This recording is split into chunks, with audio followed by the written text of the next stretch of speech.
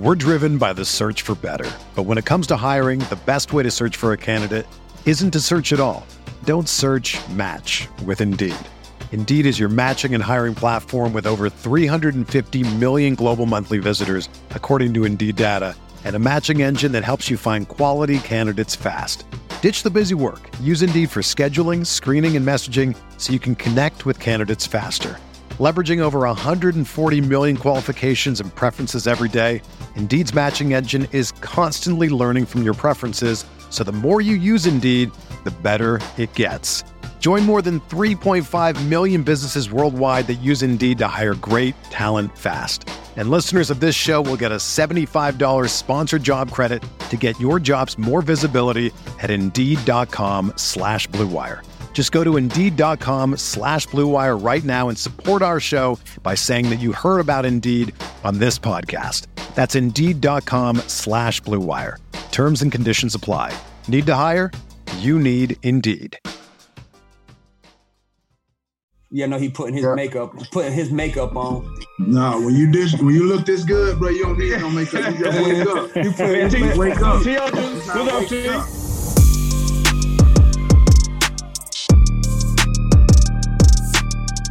Welcome to Get Your Popcorn Ready podcast. It's your boy Hatchie Hatch is in the building with my guy. What up, T? What up, man? What's happening, man? What's happening? What's happening? What's the dilly, dog? Look good, man. Got your little haircut. You got a clean shave up top. Yeah, I had to do it. You know what I'm saying? You gotta look good, you know what I mean? You put your little lip gloss on today with your I can't be out here crusty, you know what I mean? You know, it's hard out here being a black man, you know what I mean? But you know what I mean? You out here looking crusty on top of that, that's not good. That's not a good thing. But unfortunately, for like a guy like myself, you know, I'm good on my hygiene, you know what I mean? I'm good on my hygiene and things of that nature. So, you know. Okay, all right. Well, as well you should be. You're an adult. You're supposed to take a shower and brush your teeth. Exactly. You know what I'm saying? Already. Well, look, coming to the stage today, we got my man Ty Law, NFL Hall of Fame cornerback from Pennsylvania. I would say he gonna say it later on. It's Aliquippa, I think, but I'll be messing it up. I'll be butchering it. You know I can't talk good. And went to the University of Michigan, was a first-round pick in 1995 at pick number 23 to the New England Patriots, where he won 3 Super Bowls. And then he went to the Jets for a couple stints, the Chiefs. And, of course, in 2019, he joined you, not me, in the NFL Hall of Fame. I'm glad you said that. That hurt my soul, though. It hurt to say that. Man, that's so crazy, man. This is the second Michigan QB that we've had. I mean, not QB, cornerback. Yeah. I'm sorry. This is the second cornerback from Michigan that we've had on this show. The first one was Charles Woodson. Now we got Ty Law on the show, man. So looking forward to chopping it up with him, man. And like I said, I haven't really talked to Ty, you know, since he made the Hall of Fame. You know, I get my little congratulatory tweet. You know what I mean? You know, I'm really not keen on really dealing with the Hall of Fame, but I give respect where respect is due. And so I don't want to feel like I'm just, you know, an ass or whatnot. So, you know, some people do think you're just an ass. So exactly. You know, I get it. But I mean, you know, you got to give guys respect, you know, and give them their roses. And so, definitely well deserved, as well as the other guys that got inducted into the 2019 Hall of Fame. So looking forward to chopping it up with him. Absolutely. And he's became a CEO, has a vodka company coming out. So you guys are good to learn a little bit more about that. But coming up on Get Your Popcorn Ready podcast, Ty Law, NFL Hall of Famer, coming up next. Let's do it. And don't forget to subscribe on the Himalaya app or wherever you get your podcast. That's right. And if you want to see the video version of this, we know you guys love hearing us talk. But if you want to see our handsome faces, well, my handsome face anyway, just go to my YouTube channel, youtube.com/Terrell Owens, and check us out. So welcome to Get Your Popcorn Ready. It's your boy Hatch with my boy. T.O. is in the building, and my man, Ty Law, let me tell you something. When a dude comes with his popcorn he ready. Came ready. I'm ready. He came out the womb ready. Yeah, I'm ready. I ain't got it. I'm ready, man. You see, he came ready. That's how I had to do when I played against him. I had to come ready because I better come ready. Go get your head knocked off. Right, exactly. I knew I had to deal with somebody that was a problem. Yeah, you know what? The one that I wish we could have, matched up against, but you were just tougher than me, man. I had the broken foot, you had the broken leg, you came back. I was like, man, I can't. Can't do it. CTO was tougher than me, man. I couldn't do it, bro. That's right. That's funny. Yeah, that'd have been fun, man. Just two top dogs going at it in the Super Bowl, man. It's like that's the matches you want for, because most of the time, you going up against somebody, it's like you're gonna win. You know what I mean? It's like that ain't gonna be a challenge. You feel me? Some DBs you go up against, you like, oh, this is a walk in the park. You know what I mean? So it's like that matchup would have been something, especially for entertaining for the fans, being us there. But like I said, T.O., you tough, goddamn guy. Well, you know what, T-Law? Let me go back and talk about the guy who was the walk in the park. Because now that you say that bothers me. Because you would actually look at another player like, oh, this is a walk in the park. So I'm imagining, Ty, if I lined up against you, you go look at me like a walk in the park. And I'm going to tell you right now, I wasn't going to be no walk in the park. But you know what? You supposed to have that attitude. You know what I mean? Already, yes, sir. Because, yes, sir. Hey, when I go up, hey, prove me wrong. Right, respect everybody. Once you're in that league, you got to respect everybody. But at the same time, when you feel that you're the best yourself, and somebody else across for you that he ain't on your level until he prove it to you. Gotta prove it. If you come out in the game and you prove it to me, hey, you get all love and respect in the world. But until then, I got you. I got you. We talk about that though, because again, me and T were both small college players, and I think he had played his career with that chip on his shoulder because he was always trying to prove that. It didn't matter if he had 8 catches already. Like, I'm trying to prove it to you on his 9th catch, and kind of we talk about that as he goes back in his career and talking about that same thing. But if I was a DB, Ty, I would have had that same mentality against this bum right here. Wow. He would have been a walk in the park. You know what I mean? He would have been a walk in the park. So, come on now. Man, if somebody looks at you and walk in the park, bro, you might need to reevaluate. I ain't no walk in the park. No. You could take the top off. I know that. You go in there slipping on him. You go get got. But you know how it is. Like some guys. Let's keep it real. Some guys get there, you be like, how the hell you get through the combine and get drafted? How are you on the team? I mean, everybody, professional athlete to you, how many guys on your team, and I love all my teammates, but sometimes it's like some other guys got cut, should have been here. How are you doing this? Because, it's just the way it is. No, let's talk about that, because again, we always have this discussion in the NFL because people think that the best players are, always. I'm like, it's not that. It's a numbers thing. It's a money thing. So, what did you see in your career throughout that process, especially being up there in New England? Because it seems like you guys always had more underachievers, on that squad. So, like, what did you see during that process in New England? I mean, Coach Belichick, for one, he has a value on you.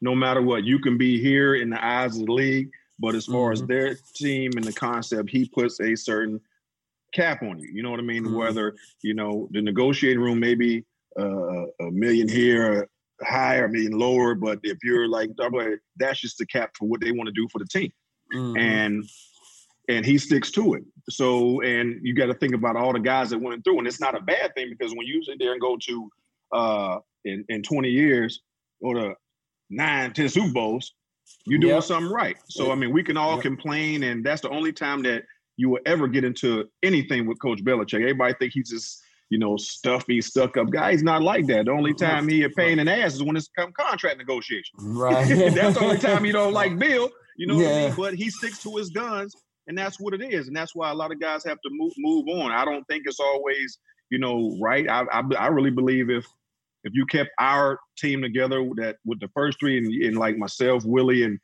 Seymour, and we didn't have to just get moved. I mean, we probably could have got we definitely got another one, but it was like, we probably would have went and competed for a couple more. But they still had the success with different guys, and he just knows how to get veterans. I think the one thing about Belichick that stands out, whoever comes and beats up on New England has a great game. He wants Belichick. Belichick puts that right there. and he have a chance to go out there and get you, because that's how Wes Welker came, Danny Amendola. They happen to have good games. You would never sit there and put them in the same category as you guys as a number one receiver, can put him on the outside. But, they gave them hell, gave us hell for whatever reason. And Belichick is going to get him into the system because he likes guys that can play, that he don't have to, pay an enormous amount of money, because he believes in the team concept.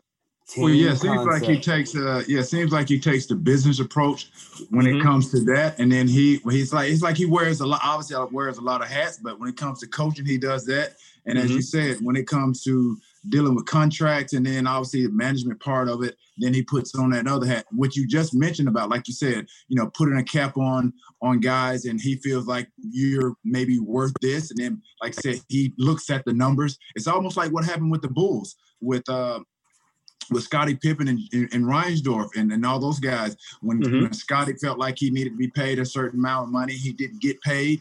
You know what I mean? Scottie was easily like one of the top 5, top 10 athletes, in the league at that time. But he was paid like he was like thinking maybe like 120 Yeah, 81 or something stupid. Something like it makes no sense, whatsoever. Yeah. But it happens, man. And as an athlete, because we're sitting on the other side of it, why ain't you seeing what everybody else is seeing? Right. Everybody, knows this. Why am I have to fight with my own team that I did this much for? But that's just business. You got to sometimes take the personal out of it. But when you put your heart and soul into something, as we know, it's hard not to take it personal.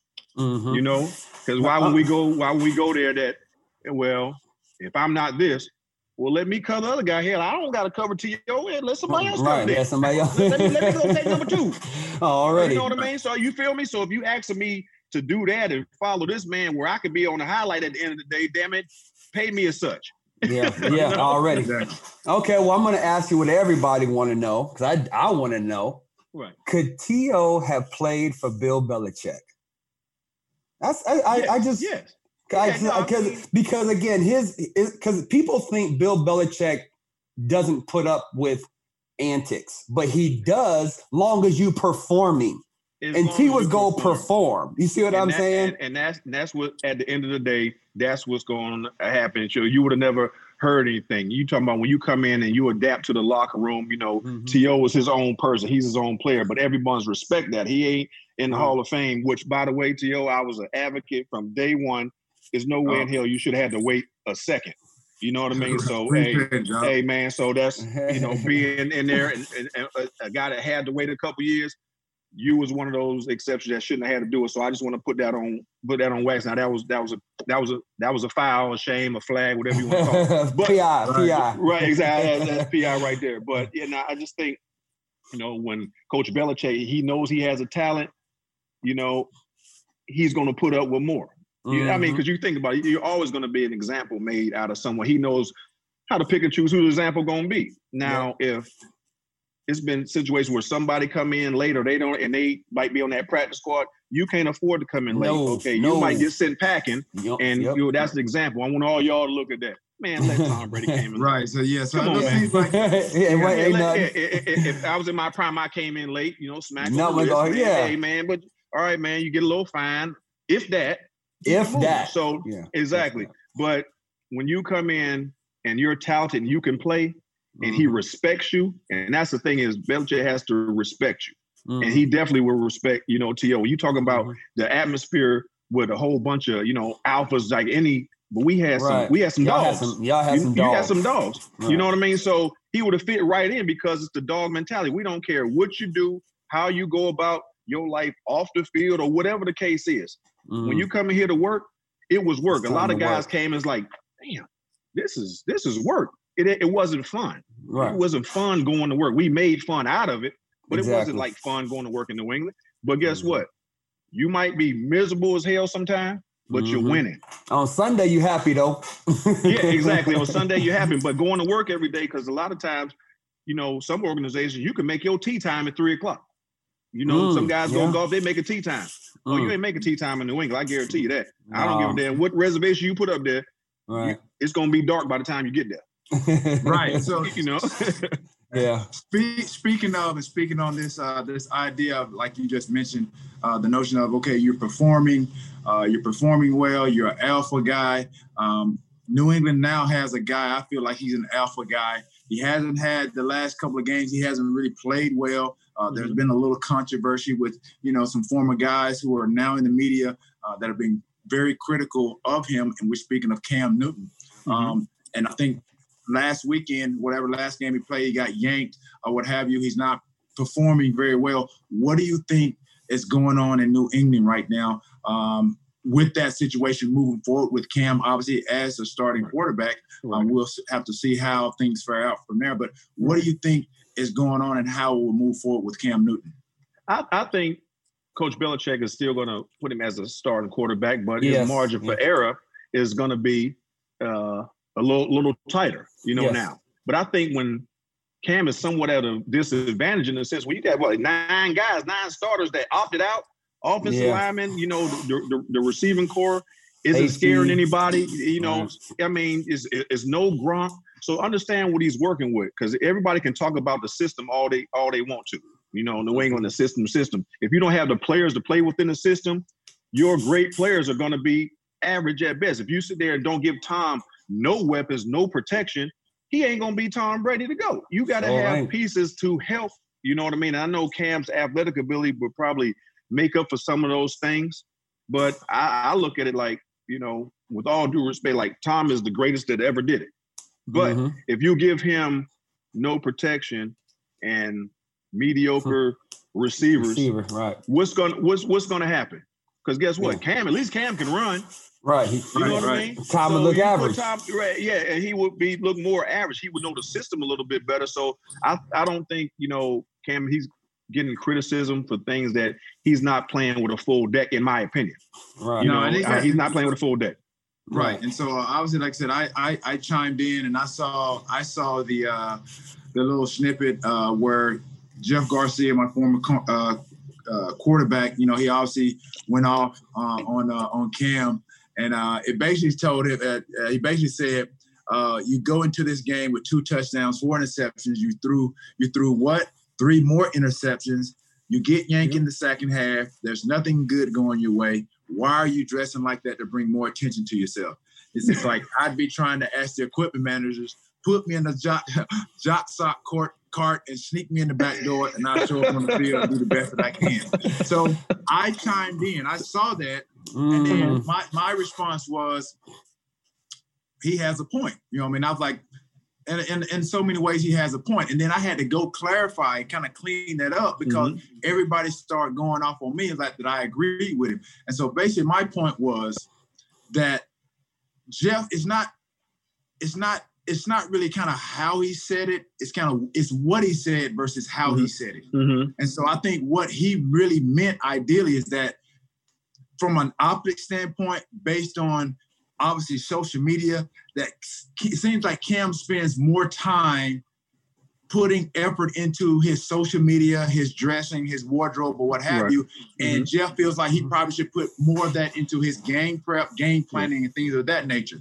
So I had to put that out there to kind of clean up kind of what he said in a sense. Now, if he didn't mean that, then he didn't mean that, but that's what I took from it. I didn't think it was a slap at him talking about, the way he dresses and attire, things, fashion, or what have you, or him being a black guy, this and that. Obviously we're in a heightened climate where racism and racial tension is in the air. So everybody wants to, point the finger or just start going, oh, it's a race thing, this and that and the other. I don't see it that I didn't see it that way, and I don't see it that way. But point it out for the listeners that. Again, you dress nice, Ty, right? Ty, you used to put the suit on, right? You guys didn't spend any more time looking in your closet, because the way Jeff made it seem is he's at home for hours upon hours looking through the closet and trying to find and match socks with the hat. He wasn't doing all that. No, we wasn't doing that, but it was mandatory on, at least on our teams back in the day, that you had to suit to go. You know what I mean? That's how it was. But think about this. I think everyone knew how Cam dressed with his hats and his swag. That's not me. That's Cam. But when you sit there, you don't hear as much of that when he was in Carolina. Now you come to New England, the more conservative approach for them. I mean, a different market. You're coming from Tom Brady. You go on these wild things to Gisele Bundchen, tailor-made, this kind of suit, real toned down, corporate look. You know what I mean? We was considered the corporate team. So when Cam brought his swag, his style to New England, his flair, you got it's flamboyant, which they know that's Cam. But if that doesn't resonate in the wins and you're following Tom Brady, so everything is going to be magnified a little bit more. They're going to try to blame everything, why you're not playing to this level. If you were that good, Tom Brady would have done this. Tom Brady don't wear that. You putting all your attention into this. Why ain't you studying? Tom Brady would never thought it. He's getting a lot of comparisons to Tom. Based on, based on the history of New England. Right. And I think, honestly, like you said, and, for me, I like I said, I love Cam. So I didn't want, I didn't want people to think that I was jumping on Jeff's bandwagon as far as what, how critical he was of him. But I just wanted to kind of clean up based on my interpretation of what he was trying to say. It basically, and you said it, you basically essentially said it yourself. There's going to be a lot of comparisons based on what Tom has done with the New England organization. Everybody has to realize Tom and Cam are two different people. As I said, I love Cam, and I think what people are looking for is for Cam to play like that 2016 MVP Cam that we know that he can be. But you alluded to it earlier. When he's limited with the number of weapons, resources that he has around him, then it's going to be tough. But as a quarterback, knowing the type of caliber of quarterback that he is or was and he can be, this is where everybody's going to be critical of Cam, is because now they're going to say, okay, well, Tom can maybe make lemonade out of lemons. Cam, you were MVP at one point in time. If you want to be thought of as one of those top tier quarterbacks, then they're looking for him to do the same.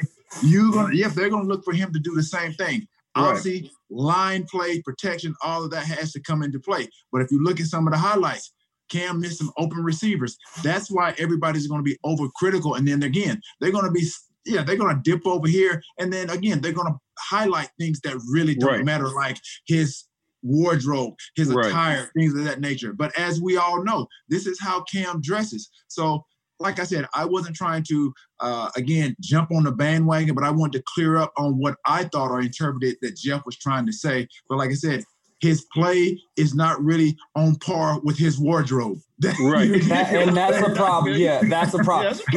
Your wardrobe cannot be winning and you not. That's a problem. Exactly. Because guess what? If you're winning, you can go out there and wear anything you want. You can wear a clown suit, and they'll be like, that's it right there. That's the style. I'm gonna that's it. I'm gonna put on the big curly hair next year too. Exactly. Absolutely. Exactly.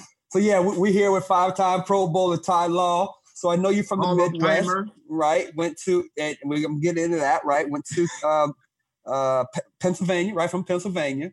Yeah. I went to Michigan, right? Had a great career, right? Now, of course, from the outside looking in, everything's gravy, right? So give us some things that you might have went through during your career that people don't know about that made you maybe want to retire early, or maybe like, is football even for me? Because we always try to get into perspective of people look at you like you got it all figured out. You got everything, right? You went from college to the Hall of Fame. Life is beautiful, right? Well, for me, I came from a top high school program, custom, to winning, but you look at, the career and you don't think that you have, struggles. You don't feel that people doubted who you were. I was a All-American coming out of high school.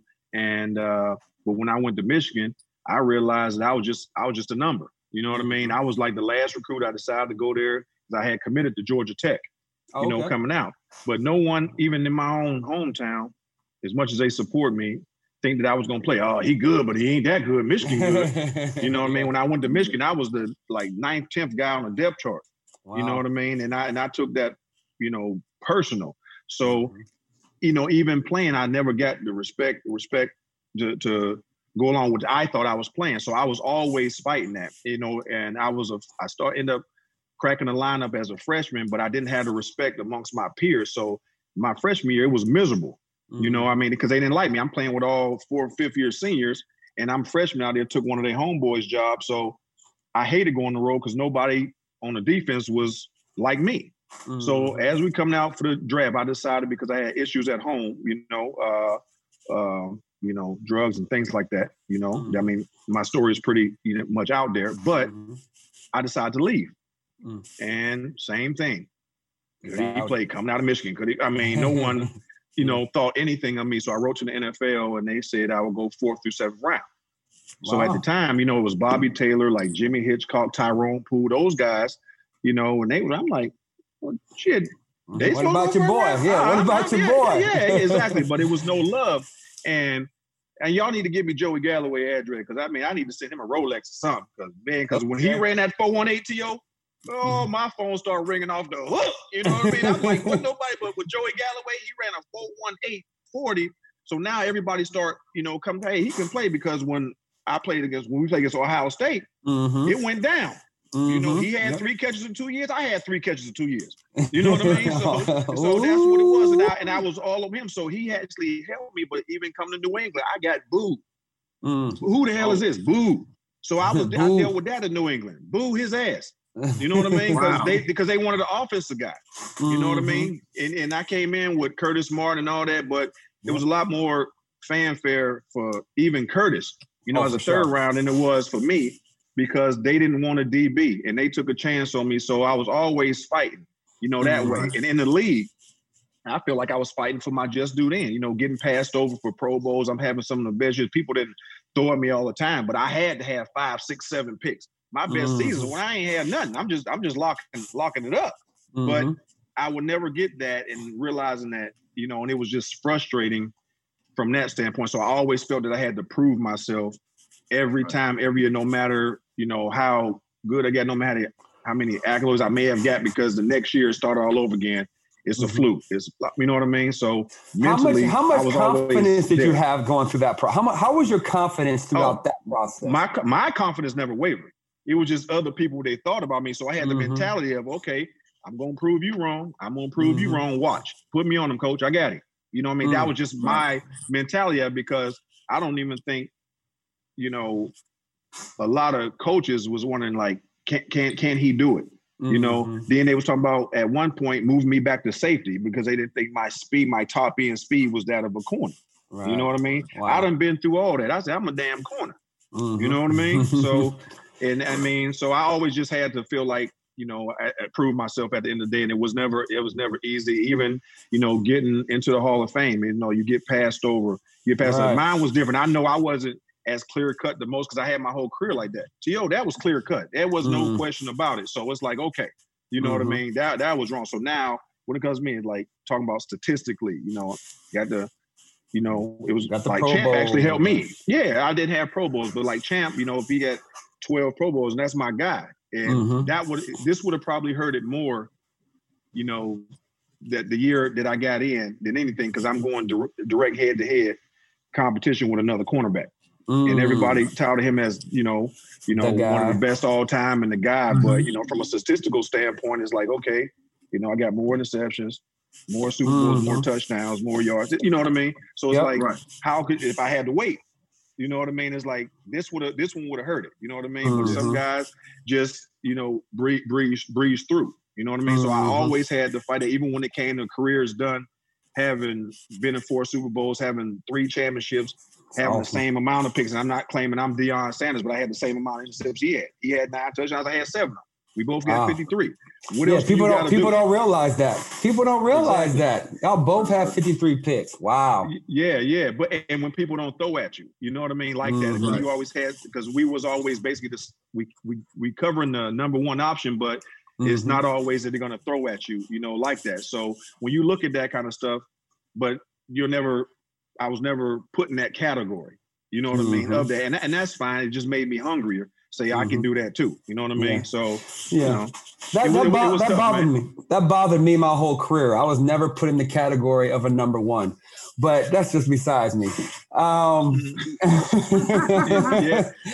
was number one, but I got paid as that because, the whole thing was coming up and I had to go into the GM, at the time myself, you know what I mean? Because, me and my agent played that. He wanted to talk to you. Okay, fine. When Deion Sanders still, signed for the 50, you know what I mean?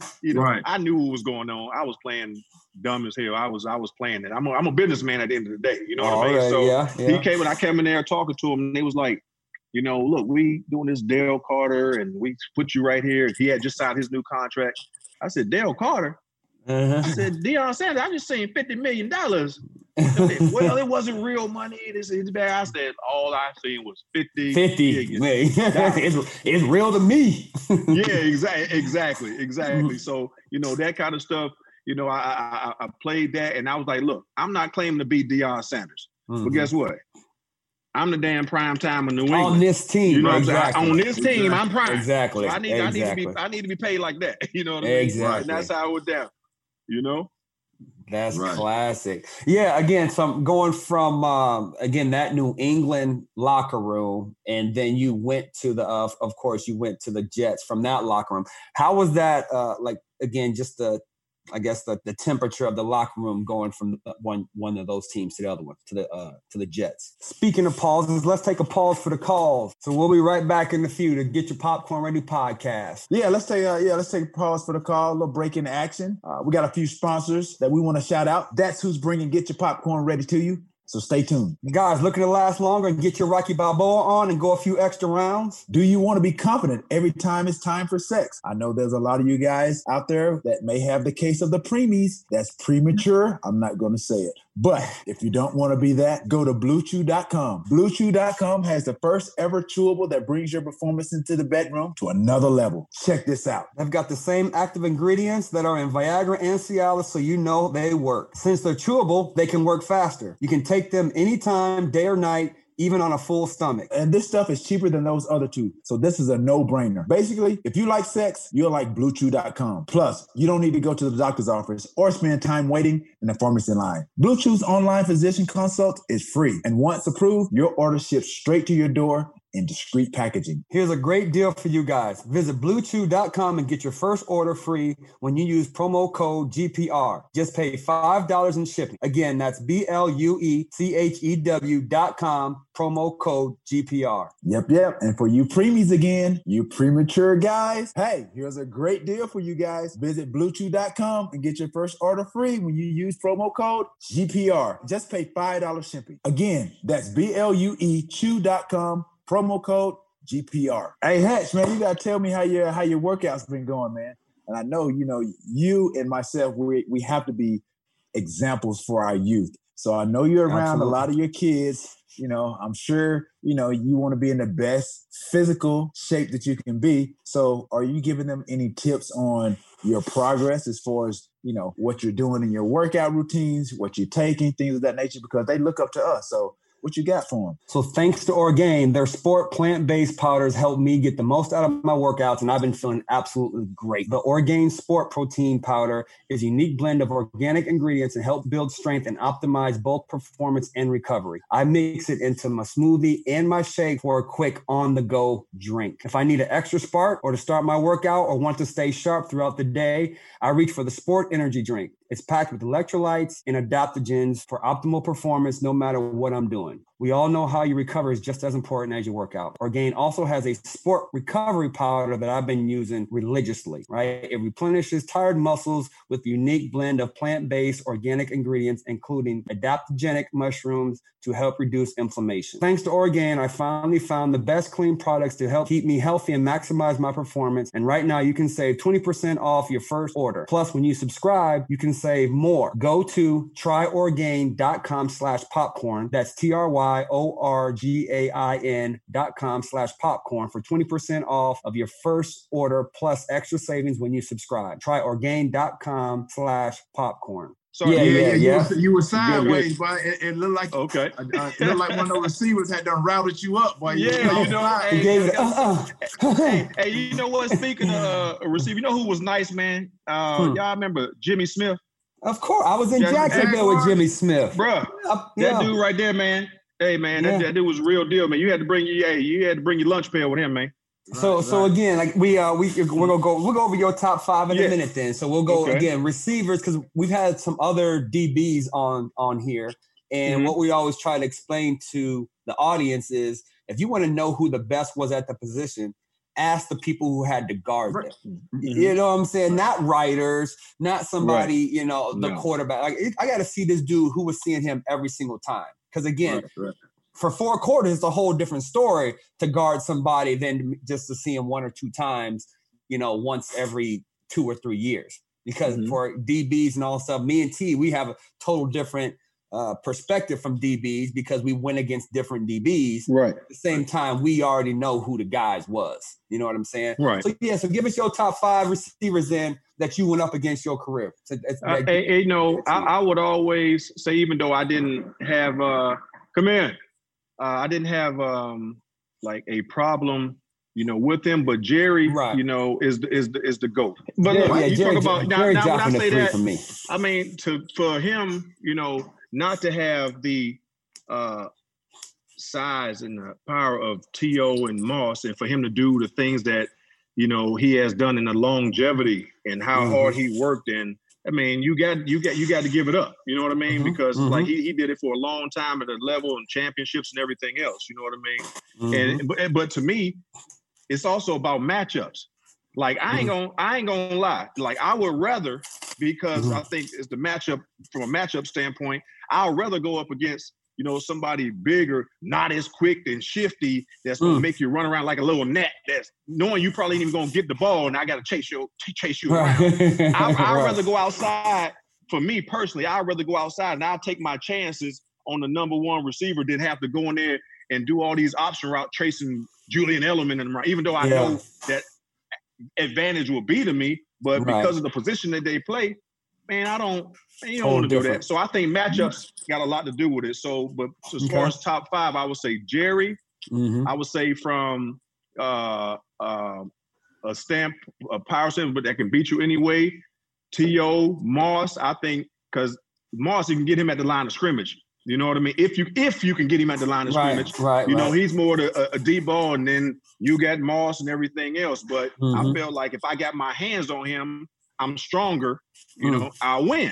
Okay. And then T.O. is like he big and strong as me because I was trying to intimidate people. I try to get my hands on you and then take the quarterback off you real quick. You know what I mean? A lot of times it's like, man, I'm just gonna go do the quick jam and hopefully the receiver get away from you. You know what I mean? Then you got to go to your number 2. But T.O. can run through it, so you had to be there. He had the speed, to get over top. You know what I mean? So that's why I put, T.O. there as far as matchups against me. Okay. Now, Marvin Harrison was a guy that, damn it, he was quick, he was fast, but if I got my hands on him again, it was over. He was too small. But they start, dropping him back after I start getting on his face, so they do that little short motion. I was mad as hell. I was like, oh, come on, man. Yeah, that little zip. They be doing running behind the other guy, so that was a little bit harder. But I always say Jimmy Smith because I'm coming up in there as a dog. I'm like, hey, I'm gonna intimidate you. I'm gonna try to get up in your face. I'm gonna try to because Belichick he let me get a flag a game. He knew that. I said, Bill. So that's why I really probably, and it's not talked about much, but I probably one of the most flag corners because it was intentional. I'm gonna do it early. He said, just do it early and let it go. And that's why I love Belichick because I come up and I'm all up in here. I know I'm gonna get the flag. Now explain to the audience what your advantage was to get the flag. Like explain, because me and T know what you're trying to do. Well, the advantage was getting into him mentally. You know what I mean? Okay. Because challenging it, and a lot of times like we would get a shell, whether coverage. Let's say if it's a 2 deep coverage or 3 coverage, Belichick would say, "Look, you on your own. We're gonna get a shell, but we rolling over to the other side." So I was on my own a lot. So for me to establish myself early, saying that I'm going to challenge you, I got the right of way to get a flag. So whether it was holds or grab, this is going to happen all game. All day, all game. You know what I mean? But that was part of the mind trick. You know what I mean? Because hey, you got to. If I'm gonna buy myself over here, and if the coaches give me the okay, as long as I do it early, I'm gonna take that flag. You know what I mean? Just to establish myself a certain way. You know what I mean? And cool. Like I said, that was all part of the game. But you had the coach's approval, like I said. But and the other one, like whether it's 6, and I always got to give props to Jimmy Smith because you couldn't intimidate that dude, man. He coming right back at you, and he was fast as hell too. Yeah. People didn't realize how fast that dude was. You're not. You know what? You're not the only one that has mentioned Jimmy Smith. I've heard his name a couple of times, And obviously, like I said, there's a lot of things that obviously ended, his career, obviously, with, some of the personal problems, things of that nature. But I've heard his name come up a few times where he was a problem. And if you look at his body of work, especially playing with Brunell, obviously Keenan McCardell on the other side, those guys, like I said, when you talk about duo of receivers, Jimmy Smith and, like I said, Keenan McCardell, those guys was a problem. And if you look, like I said, just watching and just like right now, just visualize some of the highlights. And when you talk about a guy that's big, physical, that can obviously run nice routes, things of that nature. Again, hate that his career was cut short because of some of those things. But, yeah, he definitely could have been one of those top receivers at the end of the day. And if he had a quarterback that can, get him the ball, because Keenan McCardell, you're talking about somebody that can route.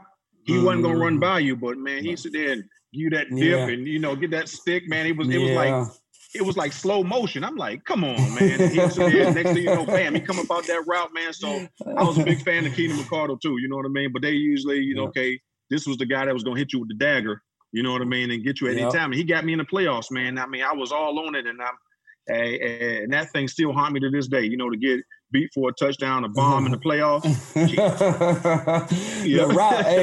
Route running. I mean, tell us, route running is a craft, man. People don't understand. It is. Like Isaac Bruce, man, that's a route running fool. That's a route running dude right there. And that was on that old turf. He's that old 18-yard speed cut dig. I'm like, not a lot of people can do that.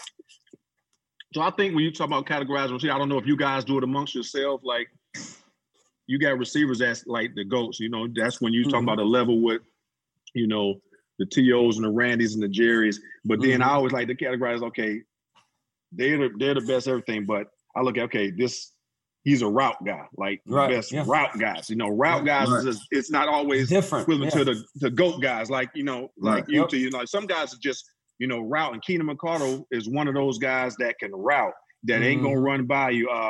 Isaac Bruce had the speed, but Isaac, he can route. You be sitting there like, oh, shit, just his movement. Everything kind of looked the same, smooth and, stuff like that. So it's like, man, it's different categories for everything, But I'd be interested to know, like, T.O. as a receiver, you feel like you can beat anybody. You going up there, that's the attitude you're supposed to have. But did you like the little guys or do you like the big guys that come in, like the bigger corners, like the Richard Shermans and all that stuff myself? Or did you like to go against the quicker guys so you can just manhandle them and stuff like that?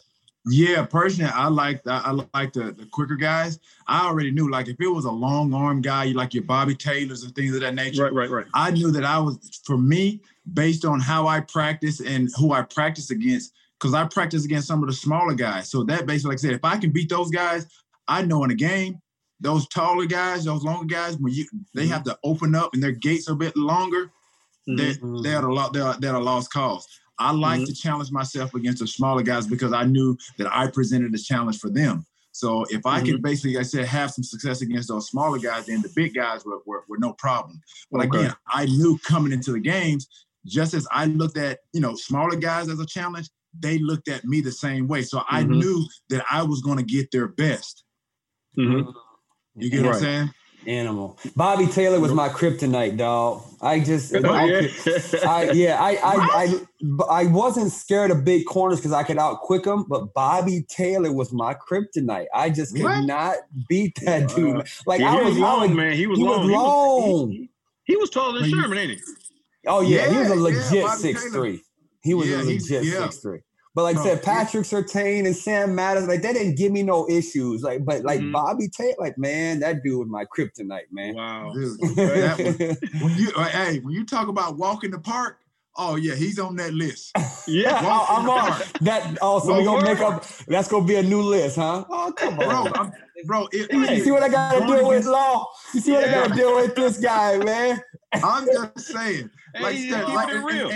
No, he's not keeping it real. I'm just saying for him. I'm talking about for him. Everybody. Oh different people who did. It was like the matchup was easy. You know what I mean? Yeah. It's like it's like watching The Last Dance when Jordan looked down at the video. He was like, Gary Payton, I had no problem with the glove. Right. Right. He said, yeah, man, right. I mean, that was just part of my preparation. Like I said, I looked at a lot of film, this and that and the other. But again, like I said, I progressed as I played, I progressively got better. When you talk about that ascension of skill set and talent, like I said, that's what I was doing pretty much every year. I tried to get better every year. And then as I got faster and I caught up with the speed of the game, and then my knowledge of the game increased as well, then like I said, it was just for me, like I said, it was easy. You know what I mean? But I knew there were certain guys that presented a lot of challenges. It was guys like yourself, Champ Bailey. You know, I had some little scuffles with Dre Bly, but he was one of those guys. He was like real pesky. You know what I mean? Right, so you know what I mean? Like Dwayne Corbett on my end. He pesky. Dwayne Corbett. There you go. Yep. There you go. right. Yeah.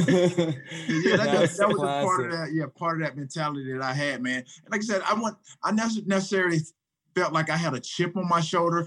I just wanted to continue to work and work and work. So then until I became a household name, to where guys like, okay, this is a guy we got to watch out for. You know, I wanted to be sure, like during the course of the week, defensive coordinators, they was like, okay, this 81, they circle me. You know what I mean? He's about to be a problem. And I try to continue that as my seasons and as my career progresses. You're still a problem. Anyway, we're here with Pro Football Hall of Famer Ty Law. I got one for you, Hash. I got a question for you. Like, because you always say you never got the number one. You know, you always fight to get the number one. But how do you say? Did you embrace your number two role? Say, okay, you know what? I probably ain't gonna be, you know, this. How hard was it for you? Because you probably, you know, at some point in your career to make it to the NFL, you was that guy. So was it hard for you to embrace to say, okay, I'm going to be the number two guy and wait for my opportunity? Whoa. Number two? Wait a minute. Number two? This is sometimes it's the time. Right now, it's not the time. Come on, Hey, Tom. Hey, Tyler, what team are you? Hey, Law. See what I got to deal with? Wait a minute. Hey. Wait a minute. Hey. See, unlike T, my confidence in myself has never wavered. I've always thought inwardly as myself as a number one, right? Right. But in my career being the 4, the 3, sometimes the 2. Right, I remember you got a little 2 love. Right, I got some 2 love, right? Because again, when Chris would be out, me and Randy would we would do our thing. Like we're 1 and 2, and we do our thing. No. But I never thought for 1 second it was still about me. And I think I would have always had that.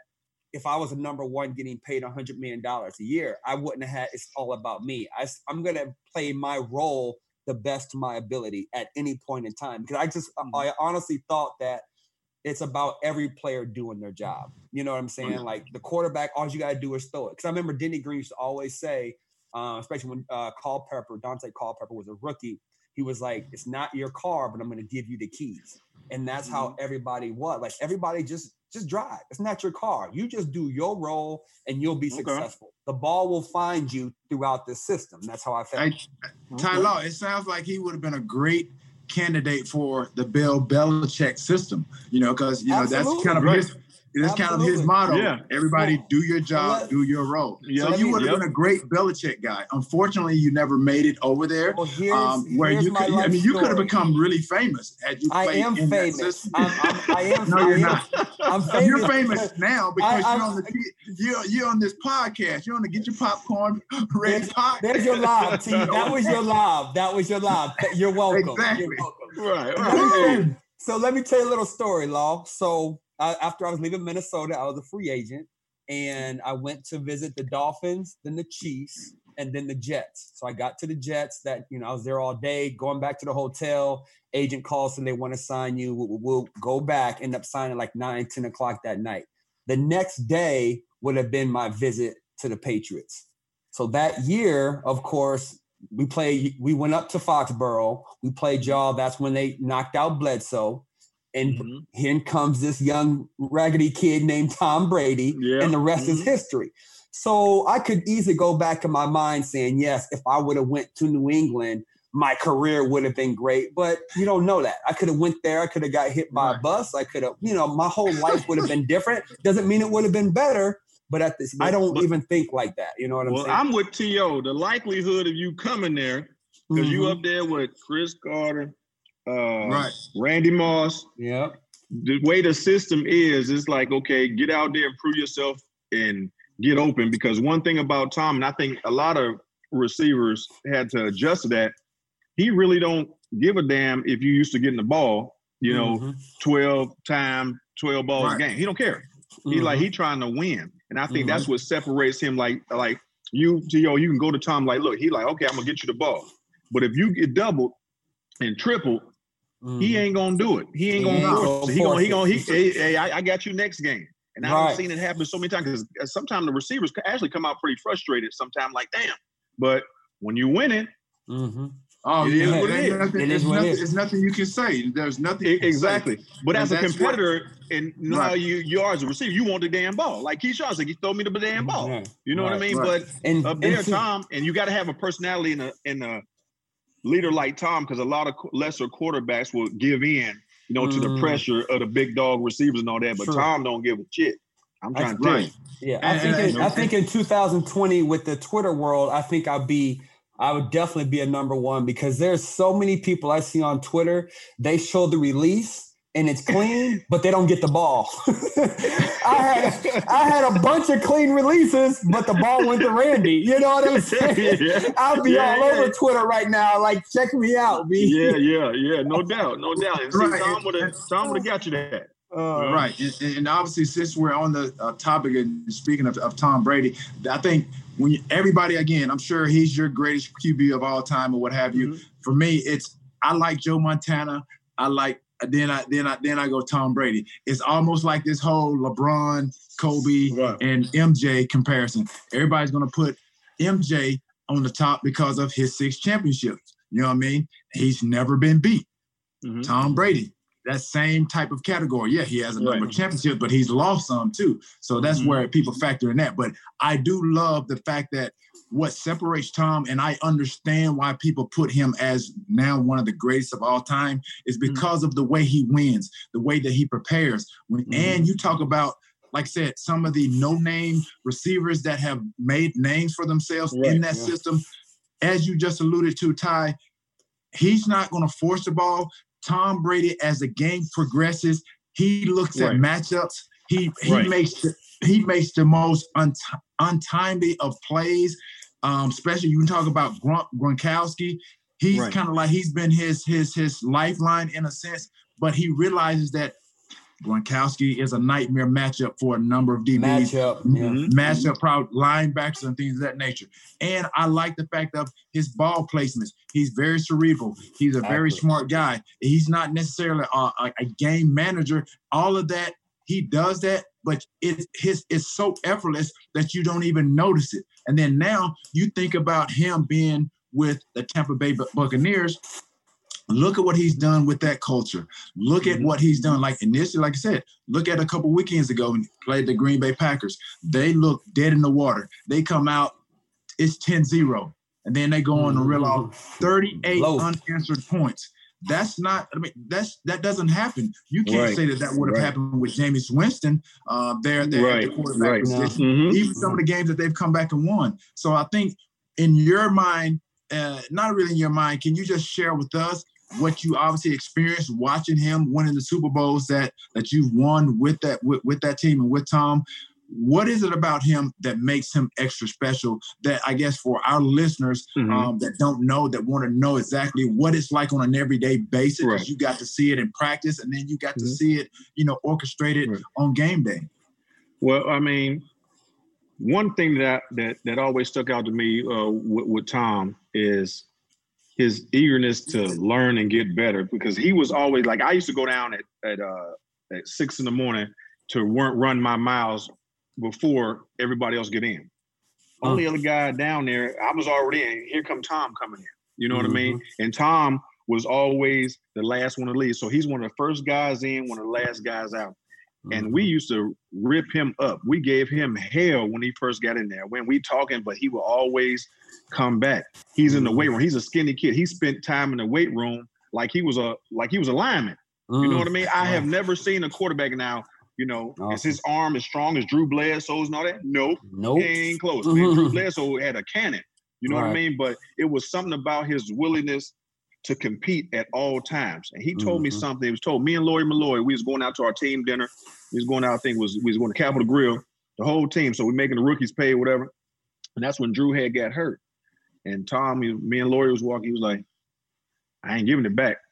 That was a rookie. Out his mouth. No, he wasn't even a rookie yet. I think he was like in the second year. When he was in his second or third year when he got hurt against the Jets. Hit him. Right. Against the Jets. So anyway, man, when he said so, me and Lori, we looking at him like, oh, that's the spirit. That's how you supposed to. That's the spirit. But like, now when the man got $100 million, when he come back, you gotta go. You gotta sit back down.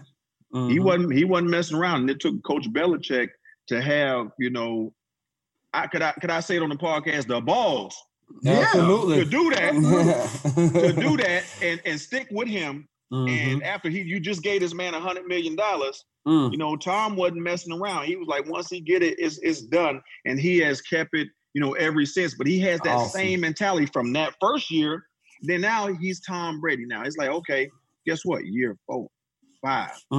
He still had the same thing, mentality, like he trying to prove something to somebody, every day. His competitiveness and then willingness to lead. He'll jump up in your face. He was one of the type of quarterbacks.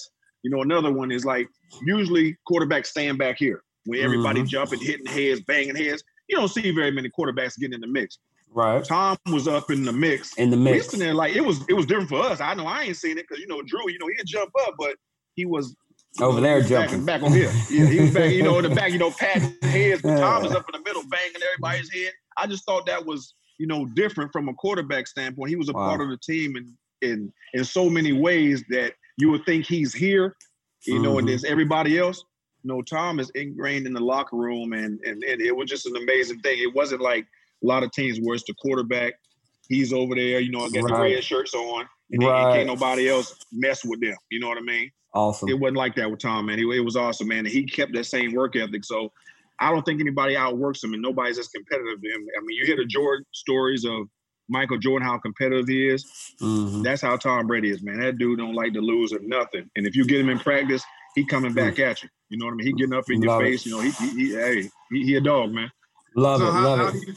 How do you think that, obviously he's doing well right now. Obviously, when he basically made that, made that switch to go from New England to Tampa, what were your thoughts on that? That's one. And then obviously now they have, they've recently acquired speaking of the Tampa Bay Buccaneers, they recently acquired Antonio Brown. How do you think he will fit in with the receivers that they have with Godwin and Mike Evans and going forward? Well, I mean, by Tom leaving New England, and I'm on record, saying it because before he made the decision, I'm like, people relax. I'm not surprised at all. You heard rumblings and you knew certain things that was going on, but he doesn't owe anybody anything, man. I mean, that guy gave 20 years of his life. He's never got an opportunity to be a free agent. He was taking less money than what he deserved for the sake of the team for a long time, and, if he wanted to go dip his toe in the water and get another atmosphere, in Florida with some weapons, why not? I mean, he don't owe anybody anything. So, I mean, I wasn't surprised at all when everybody was going crazy, about that. You know what I mean? So he's happy. I had a kind of a feeling that I didn't want to see him go because it's different to see Tom Brady in another uniform. It's different with him. But, man, enjoy. Do you, man. Like I said, you still going to have a statue in New England. Absolutely. Even if he went down there and lose every game, let's say he lost every damn game, guess what? Still to go. Still to go. You know what I mean? He's still going to have his statue in Gillette Stadium somewhere. Yep. Now, when it comes to Antonio Brown, I think that is the best possible situation that Antonio can go to because one, as alpha as you are, you're never going to out alpha Tom. No, sir. You're coming into a locker room that already have 2 Pro Bowl wide receivers. So you ain't that guy right now. You've been out of the game for so long. You know what I mean? Even though you're the man before you left, but you come into another locker room that's 2 guys already established. Then you got Gronk and all that. So he couldn't come into a better situation to have somebody that can, pull him to the side and say, yo, man, This ain't how. This is how we're gonna get down around here. You know what I mean? He. I don't think as great a player as he is, he's probably. It's only so many guys that he's gonna respect as far as on the level that he'll actually listen to them. Yep. Because when you're that good, as Antonio Brown is, sometimes like I ain't got to listen to no damn body. You know what I mean? But he's gonna respect Tom Brady enough and those other guys enough, and Bruce Arians enough, knowing that okay, I got another opportunity. They took a chance because I'm surprised somebody didn't step up a lot earlier. Just the fact that he is that good at playing football. He keeps himself in great shape. Hopefully, he gets in there and just fits in, and he is still the Antonio Brown that we all know, love on the field. On the field. On the field for that production. The off the field antics, hopefully he's learned enough to say, you know what, it ain't worth it. I mean, you know, $38 million, ain't none of that stuff. Right.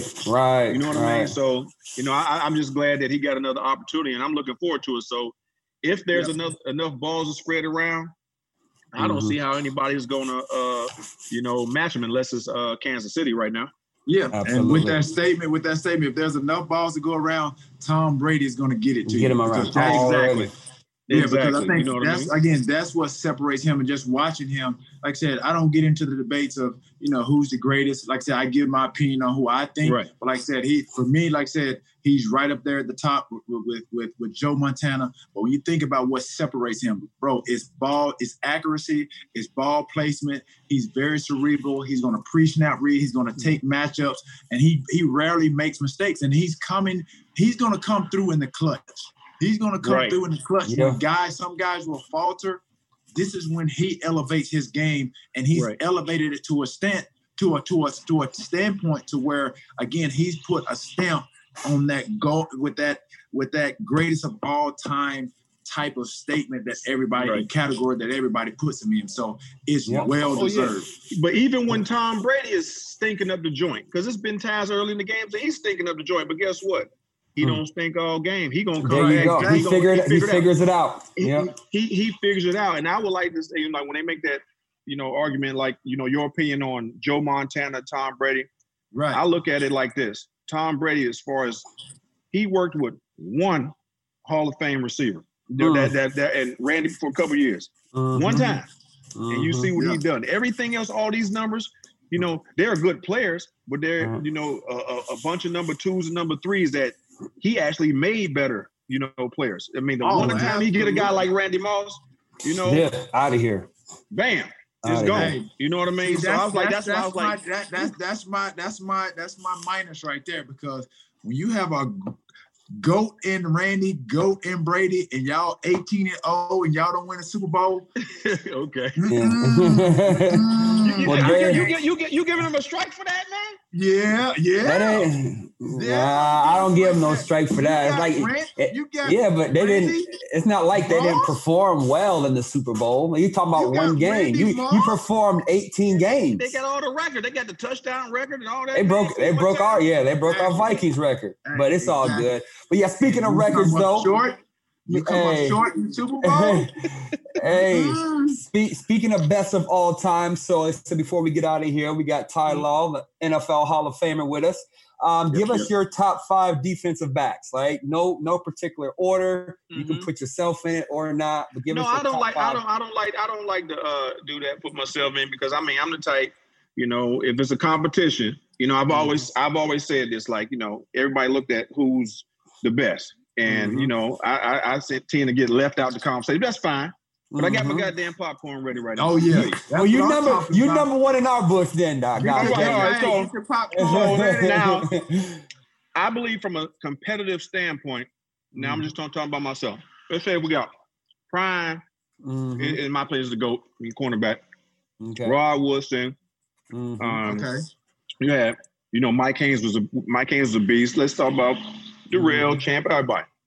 If let's take the safeties, corners, Ed Reed, all that. If we going out there and we playing a package, at least a nickel, low in the lineup, I'm in the lineup somehow. You up in? I feel you. I'm in the lineup because now we have to compete amongst each other to go out and let's see who's gonna crack this lineup. I ain't talking about careers, this and that. Right. Competitiveness. Damn it, I'm in the lineup.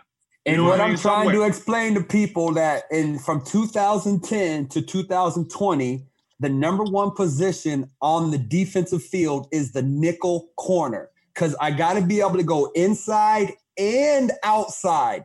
For all of NFL, you was only an outside guy. If I have a guy that can go inside and outside, that makes my defense very good. That's what I did. That's why I said, so let's say somebody say you ain't going to be the top two. Well, damn it, I bet I'm three. I'm in that nickel packet. You know what I mean? I'm I can be at nickel. I can rotate the safety if I got two, and then I can line up. Okay, yeah. Right, but I say prime number one.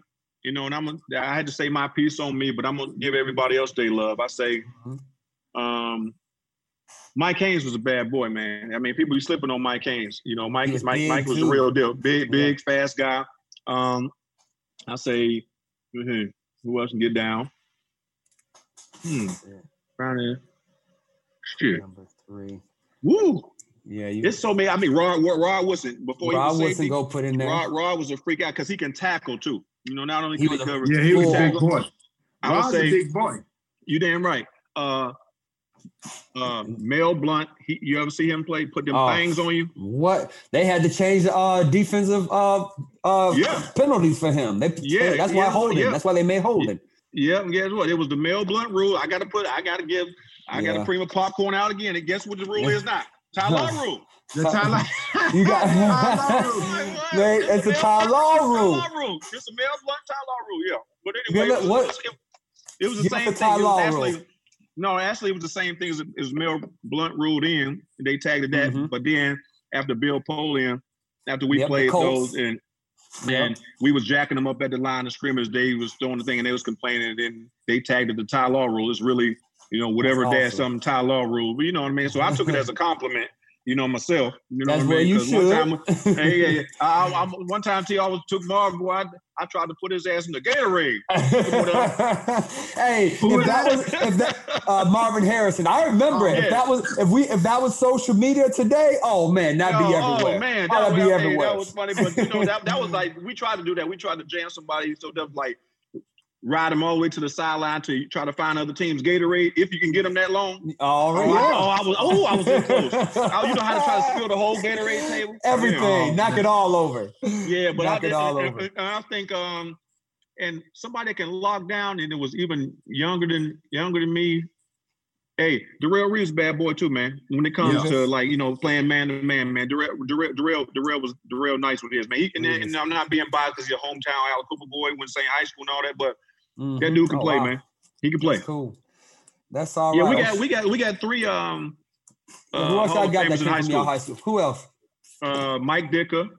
Myself, Tony Dorsett. He was in the same street as me, but actually just went well. Darrell Reeves, Sean Gilbert, Jonathan Baldwin, the receiver, first round of Kansas City. You know what I mean? Y'all got a Hall of Fame within a Hall of Fame at your high school. Yeah. But you know what? Compared to, I was clowning with Willie Mack because Long Beach Poly, you guys are there. Yeah, we got a right. So out of 20 years, look it up. The most first rounders in the last 20 years came from Aliquippa and Long Beach Poly. Difference is with y'all got 3,000-4,000 students. Yeah. 4,800 actually. Right. How many people on the football team? Yeah, 35. Yeah, we got 28.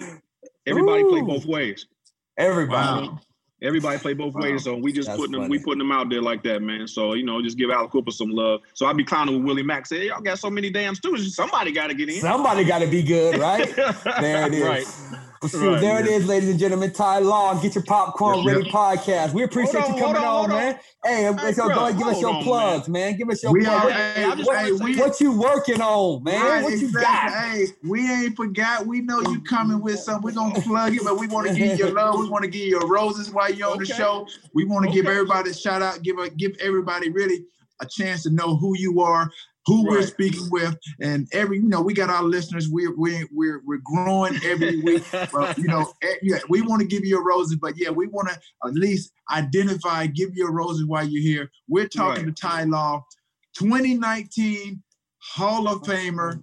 Yes, sir. Fellow Hall of Famer at that, man. So I like I said, I know I haven't talked to you since or personally, but I know I sent out a tweet congratulating everybody. You know, I got my deal with the Hall of Fame. So I had to send out my standard congratulatory tweets or what have you. But now that I got you on the show, I want to extend in person a congratulations, man. It's well deserved, man. You like you said, we've talked about some of your accomplishments and accolades.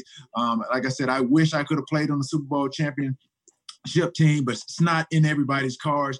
But dude, as we've illustrated and basically shared with our listeners today, bro, and you even said it yourself, your competitive spirit. You may not be, tall in height and stature, but your play spoke out and it stood out on the football field. And so for me, like I said, playing against you, I know you knew you were one of the top guys in the National Football League. You've proven that. Everything that you've garnered, you've deserved. And man, I just want to give you your roses right here on the Get Your Popcorn Ready show. So we love you. We know you have a lot of things going on, obviously post-career. Can you just share with us, some of your business ventures, what you got going on so our listeners can know and really, share with us like what you got going on and where we can find it? Okay, well, before I got into this, I started in 2012, Launch with One Store Indoor family entertainment trampoline parks. It's called Launch. And we took that from one store, in Rhode Island to 36 locations nationwide, and, awesome. Just me and my partner. And fortunately, for myself, right before COVID, because I was ready to move on, I've been in for 7 years, I got out. You know what I mean? So it was a blessing. It was a blessing. Now, everybody told me you smart, this and that. No, that was dumb luck. It was just a timing thing, man. It's so unfortunate that, people are struggling, right now. That business is actually going through some tough times. I'm still a huge advocate for it, but I'm no longer an officer or the owner of that one. So when people see it, they still associated me. But I actually sold the entry because then I was building to sell in the first place. But this is what I'm doing now. I'm like I said, a huge advocate for Launch, but I have a vodka. I'm invested in a vodka company called V1. We are the official vodka TO of our Pro Football Hall of Fame. Man, we got double gold first place at San Fran International Spirits Competition. We're the only vodka in the world, that uses 100% organic spelt compared to corn, potatoes, wheat, or rye when it comes to vodka. And I'm just like the COVID and everything is kind of, slowing some things down, but just building relationships. We're distributed throughout New England. RNDC is our national distributor, but right now we're in all of New England. We're in New Jersey, like I said, Ohio, official vodka, the Pro Football Hall of Fame. And got plenty of flavors. I got this nice little vanilla for the gold, gold tint. We soak it in Madagascar and vanilla beans. My personal favorite, we call this the Pick Six. This is the cucumber. Mix this with lemonade. Man, it's off the chain, man. It's off the chain. But like I said, the only vodka in the world, double gold first place. You guys out there, West Coast, T.O., because you're San Fran. We won double gold first in the international spirits competition. You know what I mean? Okay, so those are the three flavors. You got your regular, your cucumber, and this is vanilla. But no, we have triple berry, we have grapefruit, coconut, hazelnut, and then for the Christmas for your ladies, I'm gonna send y'all some. So before we get out, I gotta show y'all this one.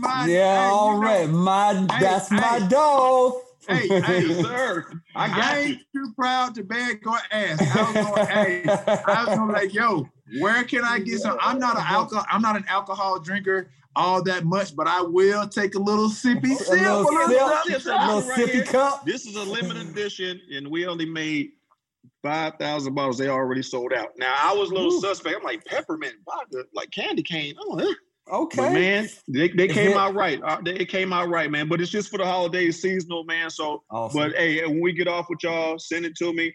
It'll be there for y'all next week. A package for both of y'all, man.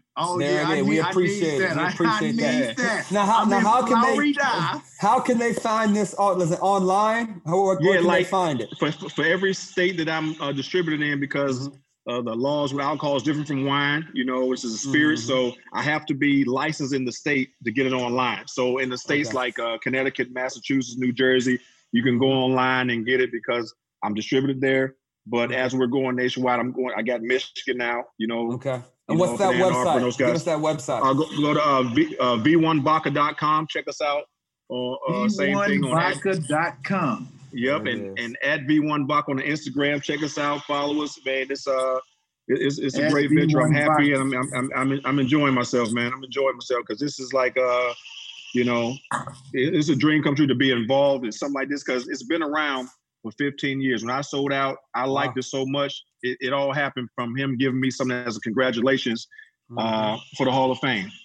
For mutual friend. Once I got it, I was like, man, I need to help tell your story. So, I put my money where my mouth is. I bought in from an equity standpoint, so I'm not a spokesperson, man.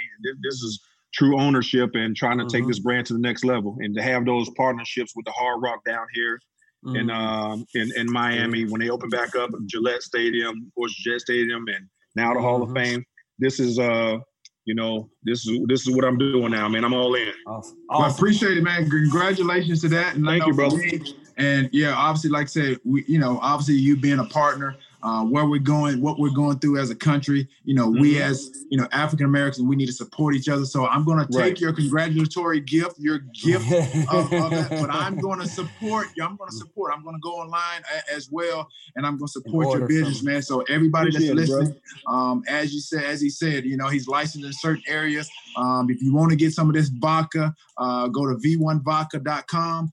Go to Instagram. It's at V1Vodka. Go check it out. My man Ty Law, very entrepreneurial businessman. And man, we appreciate you coming on the show. It's been man. It's been a delight, man. We thank you so much. Oh, hey, man. Thanks for having me, fellas, man. And like I said, after I get off with your hats, hit me that text, man. Y'all you already know. Next week for sure. All right, I appreciate it, T. All right, Law. All right, no doubt. And there you have it, ladies and gentlemen, the great Ty Law on Get Your Popcorn Ready podcast, NFL Hall of Fame cornerback. Man, he's doing his thing, man. He's doing his thing. No doubt. I'm definitely I will be checking my mail. I will be looking for those vodka. V1 Vodka. Yeah, no doubt. So everybody, again, go check out his vodka. You can go online, V as in Valentine, 1vodka.com. And you can go check it out too. Go to the social media. Check it out as well. V1 Vodka at V1 Vodka. Yo, check it out. That brings us to our 3 and Out segment with Ty Law. So I think, again, the 3 and Out segment takes us through the past show and kind of discuss 3 things we took away from the show. So what's things you took away from T? Number one that really stood out, and it immediately I wrote it down, and I didn't really have to write it down, but it stuck out to me when he basically said that once Drew Bledsoe got hurt, and then here comes Tom Brady in to replace him. He said he remembered going to Capitol Grill.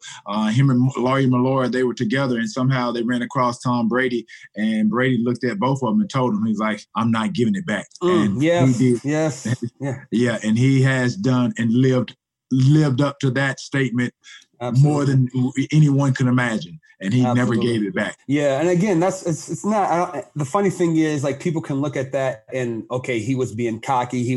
It's whatever. Like, somebody at that time of your career, it's hard to say that. It would have been hard for you to say that to Jerry Rice in the locker room when you were a young player. You know what I'm saying? Right. But it's like, because you feel that inside, but for him to actually come out and say that to some veterans on the team, because those are the Pro Bowl, those were superstars at the time. Ty Law and Larry Malloy, and he was like the young whippersnapper on the team. So that speaks volumes about Tom Brady's confidence in himself. Yep.